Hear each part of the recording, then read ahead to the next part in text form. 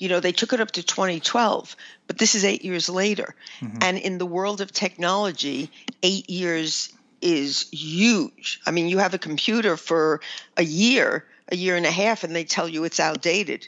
Right. It's an old model already. So I think absolutely we would get a very different result if we were doing the test, if we were looking at the numbers today.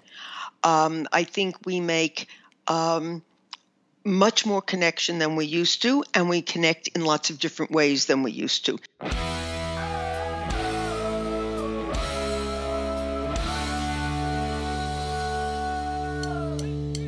This week, a new study looked at multiple surveys and found that singles have more social contacts than their married counterparts. What does that mean? Why might that be? Dr. Karen Sherman discusses the findings. Stay tuned.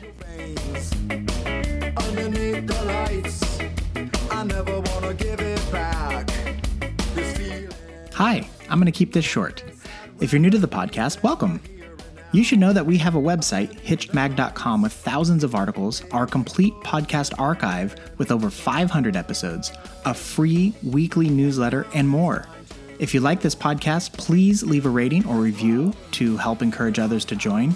And without further ado, enjoy.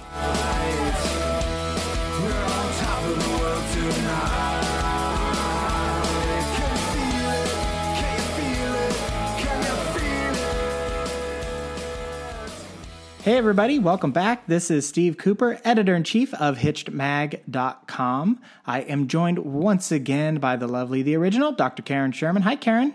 Hi, Steve. How you doing? I'm doing good, thank you. Karen is a practicing psychologist in relationships and lifestyle issues for over 30 years. Karen is the author of Mindfulness and the Art of Choice, Transform Your Life. She is the co-author of Marriage Magic, Find It, Keep It, and Make It Last. And you can get this information at her website, drkarensherman.com. Today, Karen, we are going to talk about the social constraints of marriage. This topic comes from a study that was published in the Journal of Social and Personal Relationships, which looked at data from many surveys. So the National Survey of Families and Households, stretching from 92 to 94, and the General Social Survey covering 2000, 2004, 2006, and 2012.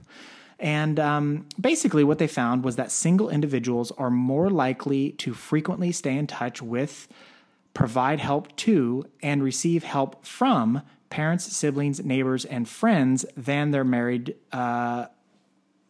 Counterparts, yes, thank you. We know that social connections are important. So with this new bit of data, should married couples be concerned the fact that they have less of these social contacts than their single counterparts? Well, that's an interesting way to phrase it. You're saying, should they be concerned that they have less? Doesn't mean that they don't have any. Right. Okay.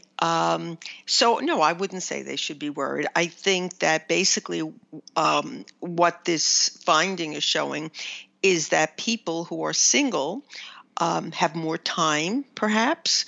Perhaps they have more need, or certainly since you're also saying that they get more help from parents, siblings, and neighbors, the assumption is, the assumption is that because they're single, they need more help. That may or may not be true. They also provide more help as well, is what it said. Yes, I'm aware of that. But what I'm saying is that the assumption is that because they're single, they need more help. So that increases the amount of social contact they have because of that assumption. And they are also giving it because they have more time to give as opposed to devoting their time to a partner. Mm-hmm. When you're married, there is a big change in your life, and you do have not only a commitment to another person, but to the relationship. When we're working in marriage therapy, what we say is that the client is the marriage, is the relationship, which is bigger than each individual separately. So, I don't think, as you phrase the question, that married couples should be worried about it, because it's not saying that they don't have any social contact. It's just that they have less. And then, of course, they have the contact between each other. So, no, I wouldn't say they should be worried. Okay. So while one of the things that came to my mind was this phrase that I heard not too long ago, which has really stuck with me, and I think it's kind of brilliant. Which gets to your point about it's not that they don't have any, it's just that they have less than their single counterparts. So the phrase is, enough is as good as a feast. And I think about, like, if it's enough social contact, what does it matter if it's not as much as the single people? So if it's a healthy amount of social, you know what I mean? Like, it's like, yeah. Are you getting your 20 minutes of exercise to get your heart rate up? Then you don't need to do 120. It's not giving you any more benefit. So enough is as good as a feast. The other thing that I was thinking about is how in the past we have talked about this self-selection that happens in society with people who couple up. So people who get into relationships and get married are also people who are either looking for it or they're very sociable in general. And so I also think about, like, how does that play into this? And I know that the findings of this is that the singles are more social than the married couples, but that, to your point, it doesn't mean that the married couples are antisocial. That's correct. We've talked about a lot about how, in fact, they might actually be even more social, which is how they found their spouse in the first place. They were the life of the party. They were the whatever. So, they put themselves out there. Right. Exactly. Right. So I think that's all really interesting. One of the other interesting findings is that the difference between the single people and the married are more prominent for the never married than those who were previously married, suggesting that the marriage extends its reach in terms of its influence of social connections after the marriage ends. Why do you think that is? Once you're divorced, I can imagine, I would just assume that people would start getting back out there and reestablishing connections and that kind of thing. Does this one make sense to you? Well, it's interesting the way that you have phrased the question, suggesting that this concept extends itself even beyond the marriage. What I'm thinking is that there's a certain pattern that you get into when you're single, and that then there's a certain pattern that you get into when you've been married. So then if the marriage dissolves, you are merely continuing the pattern that you've had. And if you've had enough, it's a feast. You don't necessarily have to now, really go out there like crazy and, do that much more. It's been enough. You realize it's okay. You become accustomed to functioning in a certain way. And so you just continue that way. I think, to your point about when you're divorced, you might look to reestablish certain connections. I think probably you do. I looked at the study. It was a very, very lengthy study. So I didn't have a chance to go through it really thoroughly. I don't know if the statistics showed that there was such a difference as far as if you were divorced as opposed to if you were married, as opposed to if you've never been married. I don't know if there's, a significant difference. But as I said, I'm sure that you do look for more connection after you're divorced. To what extent that is different, is it significantly different that you could say, well, previously married or never married? It's hard to tell. Right. I think it has more to do with just that you become accustomed to a certain lifestyle, and so you just continue that. So you essentially you fall into habits, and habits are hard to break. Yeah. Yeah. Okay.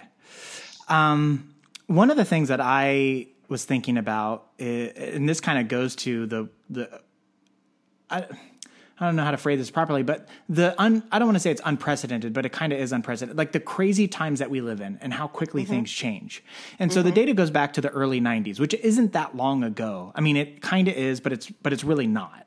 But this is well before the internet was ubiquitous and social media wasn't even a thing in the early 90s. And we know that it has become a focal point of connection within today's society. And, that says nothing of our current pandemic we're dealing with and how that's been a lifeline for a lot of people. Do you think if we were to take the internet into consideration and using today's data, and I know this goes up to 2012, but do you think if they took internet connections into consideration that the result would be different in how they feel about this disparity between singles and marrieds? I don't see how it could not be. They took it up to 2012, but this is 8 years later. And in the world of technology, 8 years is huge. I mean, you have a computer for a year and a half, and they tell you it's outdated. Right. It's an old model already. So I think absolutely we would get a very different result if we were doing the test, if we were looking at the numbers today. I think we make much more connection than we used to, and we connect in lots of different ways than we used to, including text. I mean, I can't tell you how many different people to just to check in. Right. But it's so much easier now because all I do is send a text and say, I'm thinking about you. And, is everything okay? And people really appreciate that. Yeah. And I'm an extremely busy person, but part of my lifestyle is always making sure that I'm checking in on people and, just being aware of what's going on with them. If they need a little extra, hugs, so to speak, right.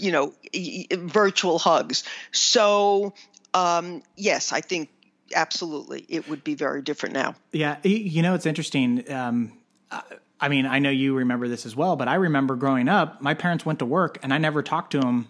Correct. During the day. Like that was it. Like there was zero communication until they got home. Yep. And today it's like kids and parents talk all the time, all day throughout the day. And to your point about the texting, I think people still take it for granted that we've always had smartphones, like let alone the internet, but smartphones. The original, the very first iPhone came out in 2007. So there you go. I mean, we're talking, this data goes back to 92. People had them. And how many people had them at that point? Exactly. So this kind of goes to show that how fast things have moved and how we connect with people has changed just radically in the last decade, let alone the last 3 decades. So, yeah, okay. So one of the things that I wasn't able to find in my view, like you, I did a little bit of a dive, but not a deep dive into this study. But it didn't look like it broke out married parents versus married non-parents, just relationship status. And so it seems like parents would be more social since most kids are involved in school and bands and sports and plays and whatever else, which kind of forces parents to interact with one another. Not necessarily they have to be best friends, but like there are social connections that absolutely get made there. Do you think that counts as like social connectivity of like, bumping elbows with other parents, Sure even though it's not like your relationships, it's like tangentially kid relationships? Well, sure it does, because, there's going to be different degrees of how much you connect and different levels of how deep it gets. Is it just somebody that you see on the soccer field and you wave hello to, or are you conversing? Are you carpooling? But yes, of course, it's another form of connection. And in fact, many parents end up becoming friends with the parents of their children who have, children the same age because they have so much in common. But yes, I do think that there would be connections that you would form through your through your children. Mm-hmm. And how many times have parents stayed friends when the kids have gone their own separate ways down the road? So yeah. And so I would. This isn't. I don't have any results on this, but I would be interested to see in the future if somebody would break that data out of parents versus non-parents to see how those numbers fell. I think, because we also know that cohabitating parents who are not married would fall into this kind of category, which I think would be interesting. And cohabitating parents is on the rise over the last 4 decades. So actually going back to like the 1960s. But anywho, like always, I like to offer some takeaway advice that listeners can implement. So if you're married and you feel like, you know what, I don't feel bad about my social connections, but maybe I should put a little more effort into it. What can married couples do to keep their outside social connections strong? Okay, so there's going to be a bunch of factors that are going to play into this. One is, are you both working? Mm-hmm. Because there's less time that you have for social events. But connections can be with coworkers. It can be with family. It can be, with friends. So you have to sort of decide where your priorities are. And if it's something that you really want to do more of, you have to, as always, first be aware that there's a need that you have or that there's something more that you would like to bring into your life. Decide who it is that you want to connect more with based on what your values are, and then go ahead and make that effort. So if it's with family, then, who are the people in your family that you want to get together with? If it's with coworkers that you seem to enjoy, an extended invitation for getting together for dinner. And again, is it with people who have children the same age as yours? If in fact you have children, trying to set up a get together. It may be that you do connections through your house of worship. Most houses of worship also have ancillary activities other than religious ones where you can get together that way. If you live in a community, there may be activities there. So there are different ways to create connections. But the first thing is, I guess, having a conversation if you feel the need, and see if you want to do that jointly. There's nothing that says that you both must do the same activities. Certainly as a couple, it's nice to do that. But if there's a difference in the need, I don't think there's anything wrong with one person joining, let's say, a bowling league with the gals and the other person not, or vice versa. Doing it that way. But again, if you want to do it as couples, decide which area of connection you want to focus on, and then make some overtures to get that going. Mm-hmm. Again, it's going to have to be where you devote time to it. Yeah. Going back to my original phrase of enough is good as a feast is as good as a feast. How much is enough? If you're satisfied, is it kind of like how we define how much sex is enough? As long as you're satisfied, that's good. Yeah, you took the words right out of my mouth. That's exactly what I was going to answer you. I don't think that there is, a rule book on how much is enough. It really depends on if you're feeling that you need more, or if you're feeling like, yeah, we're good, then you're good. And who's to say like you're not doing enough? Yeah. And I think this gets to the point that you just made about couples doing it independently or separately, because you might be married to somebody who is more outgoing and needs those connections while you are totally fine hanging out, being a little bit more isolated, and you can both get your needs fulfilled independently, or you might find that you do things together. So I think that was a really good point. Good. So did you have anything else that you wanted to add before we wrap this one up? No, I really don't think so. Okay. I think, as we have said so often, connections are important, but it has to be assessed by, you know, how you feel about it. There's no rule book about it's got to be this amount or that amount. Yeah. The only other thought, I'm sorry, Yeah. I had another thought that Sure. just came to me. I think you also have to be sensitive to if you have a family that's living nearby and they feel a need for more connection with you and your values are different. And then you have to also consider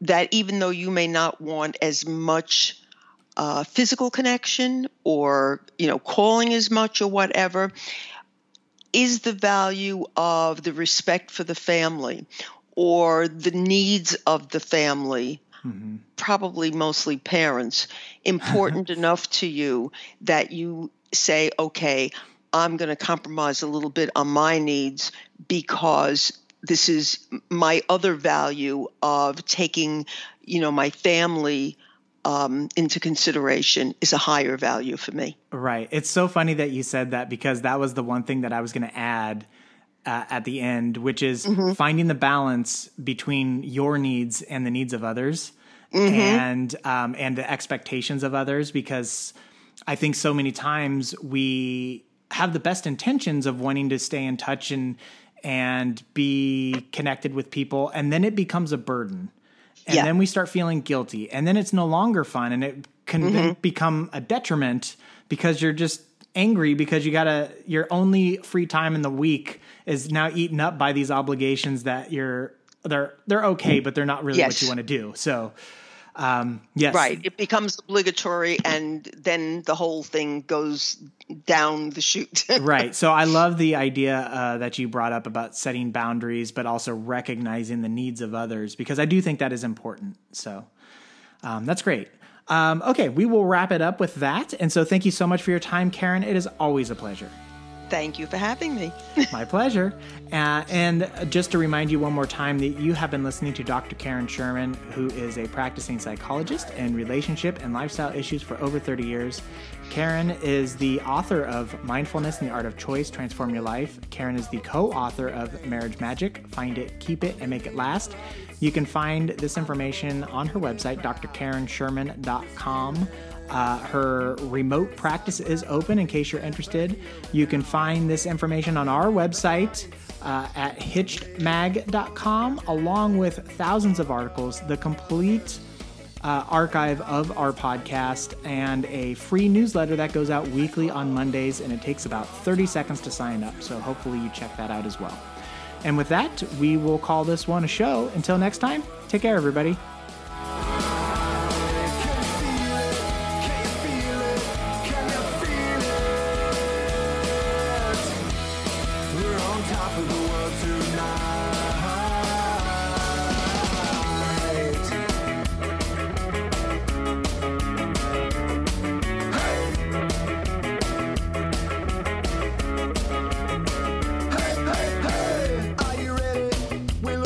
Each other's eyes, we know that it's showtime. Clear our heads of all our worries and fears. Now we know it's go time, and it's about to explode. We're on top of the world tonight.